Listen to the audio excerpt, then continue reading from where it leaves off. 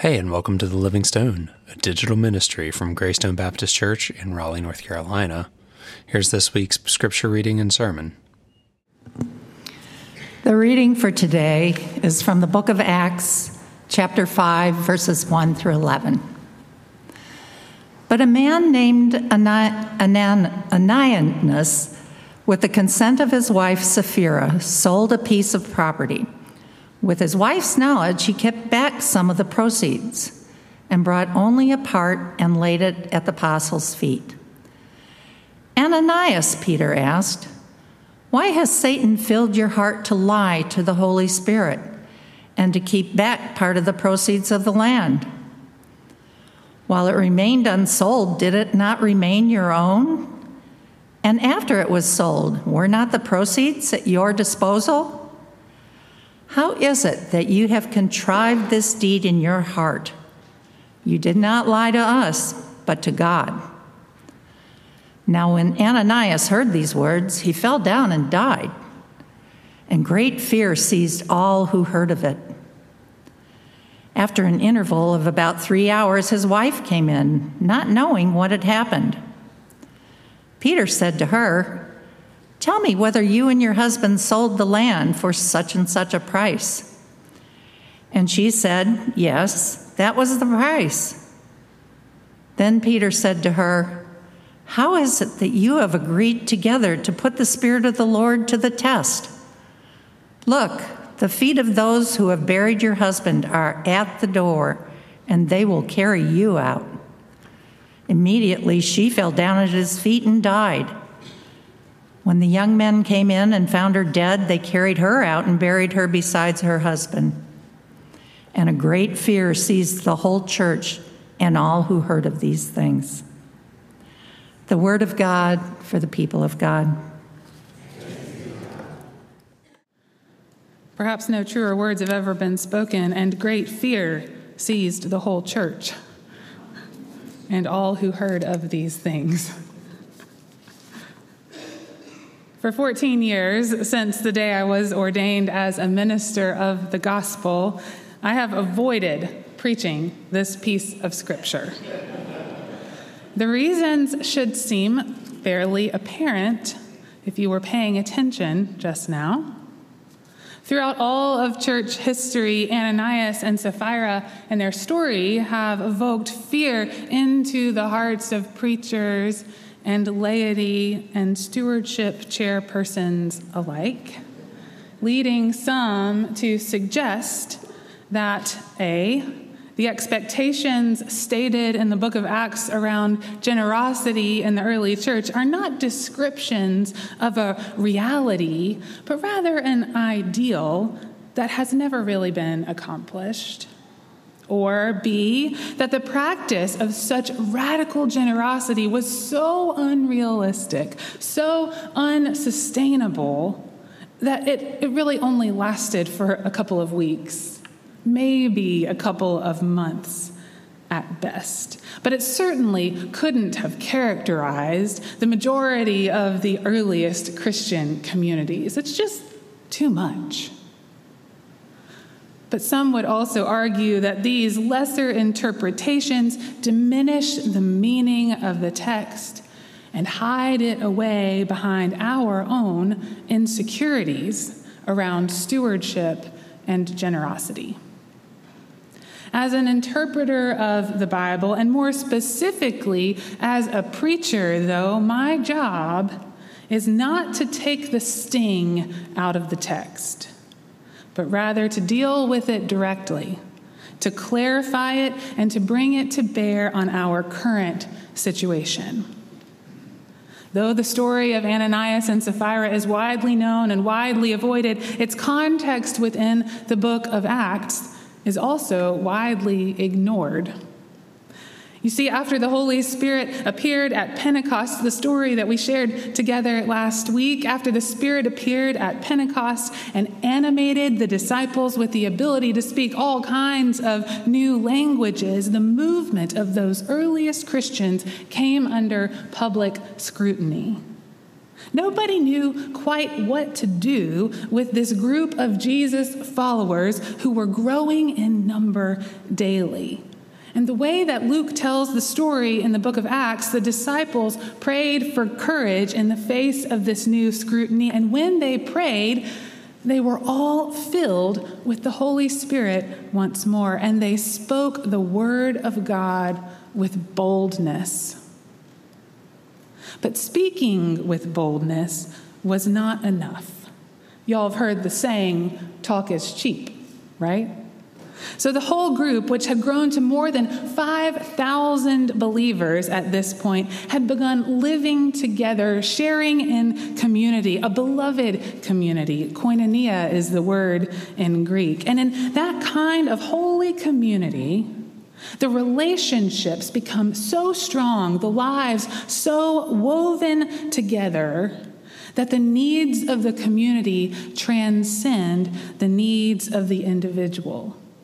You see, the church was the primary community, and the community was the first priority. And so after describing the culture of generosity that was growing in the early church, one that was strong enough to ensure that no one among them had any need because everyone was taken care of by the community. After explaining that kind of generous culture, Luke then gives us two examples, one of which we read a moment ago. But just before that story, Luke tells us about Joseph, whom the apostles renamed Barnabas, meaning son of encouragement. And in just a little tiny sentence, we get the story of Joseph, or Barnabas, who sold a field, sounds familiar, and brought all that it earned, right? Sold the field and brought the whole entire profit and laid it at the feet of the apostles. Makes me wonder if he got his nickname before or after his incredible act of generosity, son of encouragement. So after the story of Barnabas comes the story of Ananias and Sapphira, who, like Barnabas, also had some land and decided to sell it, only they kept a portion of the profit for themselves and conveniently failed to mention that when they brought their offering to the apostles. Now, maybe they were newlyweds. We don't know much about them. So maybe they were in their early careers and they didn't feel like their offering would make much of a difference. And so why not? Or maybe they were just starting out and maybe that field was the only thing they had. What would they live on if they brought it all and gave it to the community? Or maybe they were kind of mid-adulthood and they had a bunch of kids and some of them maybe even were enrolled in college. How were they going to pay that bill? Maybe they were getting closer to retirement and they were worried that they might outlive their savings. Or maybe they worried that their gift was so rich that it might surpass the gifts of others and the church might become overly dependent upon them. Or maybe they just wanted to enjoy the fruits of their labors and felt that the sizable portion that they'd already brought and presented was enough.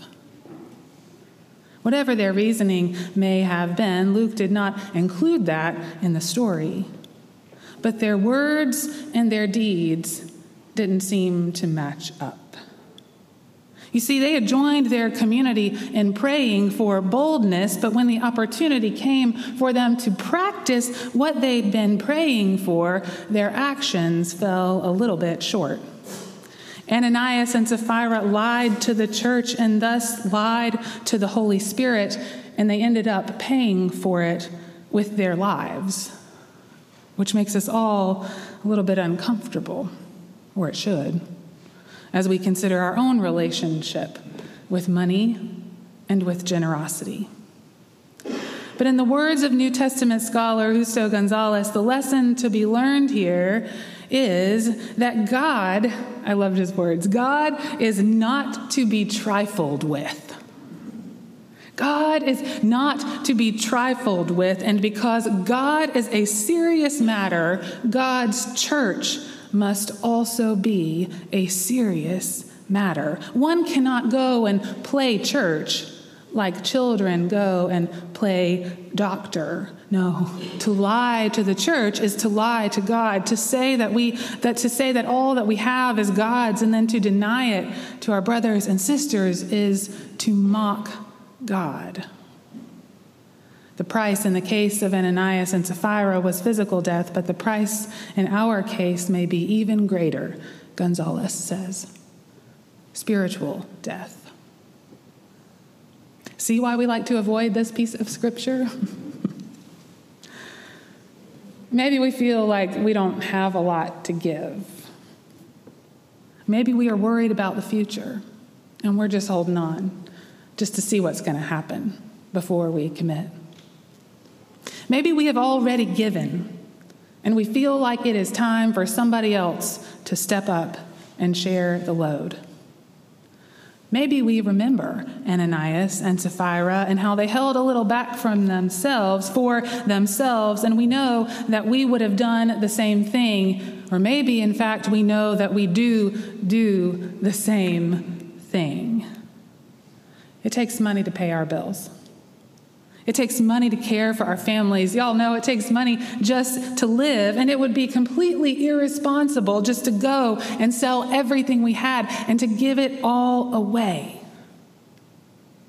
But here's the beautiful thing. That's not exactly what the story's about. The problem with Ananias and Sapphira was not that they retained the property for themselves. The problem was that they did it in a spirit of dishonesty. They were playing church, so to speak, like the children who go and play doctor, refusing to allow the generous spirit of Pentecost to cultivate a generous spirit in their own hearts. And God desires a generous spirit. God desires a spirit of generosity, characteristic of the generous spirit we talked about last week, the one that flew open the doors of that Pentecost room and was so radically abundant to fill the streets outside. You see, even though the story of Ananias and Sapphira is a story about money, it is also a story about the mission of the early church. The people gave generously in the church because the mission of the church was to be itself a lived expression of the kingdom of God. And remember, in God's kingdom, the last are first. And so therefore, in the church, the last are also first. And if in God's kingdom, grief and pain and suffering are shared, then also in the church, grief and pain and suffering are shared. And if in God's kingdom love abounds and overflows beyond our imagination, then also in the church love is to abound and overflow beyond our imagination. And most relevant to the text today, if in God's kingdom the people are generous, then in the church too, the people should be generous. You see, it doesn't matter what the kingdoms of this world say about money or status, about love. What matters is that those who profess with their mouths that they are followers of Jesus, that those learn the language of God's kingdom and live it with their own lives, starting right here. You see, the mission of the church is to be a lived expression of God's kingdom. So when we come to church, we come to learn the language of God. We come to learn to speak like the fruits of the Spirit: love, joy, peace, patience, kindness, goodness, gentleness, and yes, generosity too. We learn these languages here, and at church we speak them with one another so that eventually we might become fluent and they start to feel like our native languages as we reorient our lives around God's kingdom in such a way that whether we are here in our pews or outside in our everyday lives, we can't help but speak the language of love and generosity because they just overflow like second nature to us.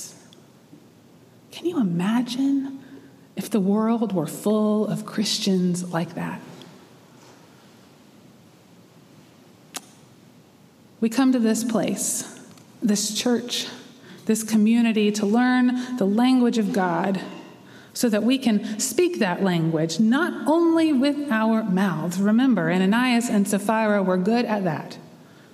But so that we can speak it with our lives, becoming loving people, sharing people, generous people, full of a radically generous spirit. And we cannot learn to speak that language if we are not willing to practice it here, right now, with this community of fellow learners. You see, generosity is not for the church. Generosity is for us. It is for you and I. We give to God. We give to the church so that we might practice the language of generosity, so that we ourselves might become more generous people, so that we might better embody the generous Spirit of God in this world. That was the mission of the early church, and that is the mission of Christ's church today, to be a living example of the kingdom of God, the kingdom of heaven. When I think about that here in this unique place, so many names and faces come to mind, especially where generosity is concerned. But one more than others, and that's Eileen Trawick. Eileen was a founding member of this congregation, and she gave her whole self to the success of this mission. After Eileen passed away, her son told me a story about the early days and a meeting that the founders had as they were beginning to build, to buy the land and to build the campus. Some of you may know this story better than I do. But apparently, as the story goes, when they were signing their names to the loan note, Eileen, like the others, signed her name. And with her signature, she was committing her word, her promise, her whole self. That this place would be a priority for her, that it would be her spiritual home, a training ground where she would come to learn and to practice the language of God's kingdom, where God would cultivate within her a generous spirit. But when she left the meeting, the thing that makes this story so special, so unique, is that Eileen did something that I'm not sure anybody else did. Eileen went out looking for a job. Now, Eileen was already working overtime, raising 5 boys, but she knew that if she was going to say with her mouth and sign with a pen that she was all in, she really needed to be all in. She wanted to do her part, and she was already doing so much. But in order to do her part as she saw it on that day, she had to go and get a paying job. I wonder if the disciples around her renamed her Barnabas, someone who had a generous spirit, someone who was born, within whom was born and nurtured and allowed to grow the generous spirit of God deep within them. And those of you who knew Eileen or who were around when she was here know that that spirit of generosity did not stop in that moment, nor did it stop with her, but rather it became a native language that bubbled over and around and infected this whole place. And when people live like that, we all become a lot more generous. Because we soon discover that we have a whole lot more within us that we ever imagined to have. And that when we give it all, our whole selves, all of our gifts and resources to the church and to God, we can do together more than we ever imagined possible.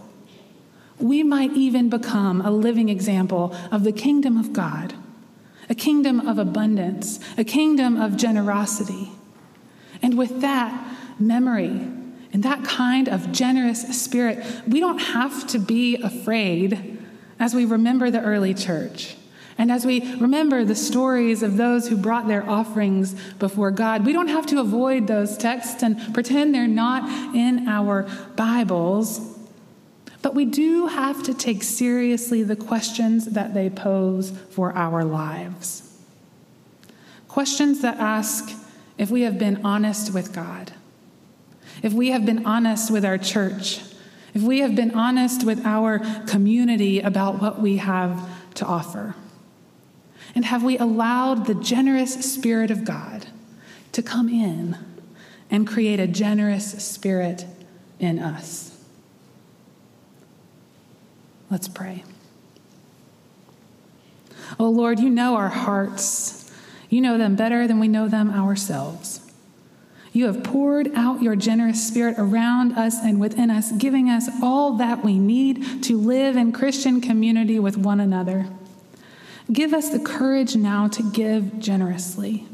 And as we give, create within us a generous spirit that just keeps on expanding so that your kingdom may come, so that your will may be done on earth, in Raleigh, and even here in Greystone Baptist Church, here as it is in heaven. Amen.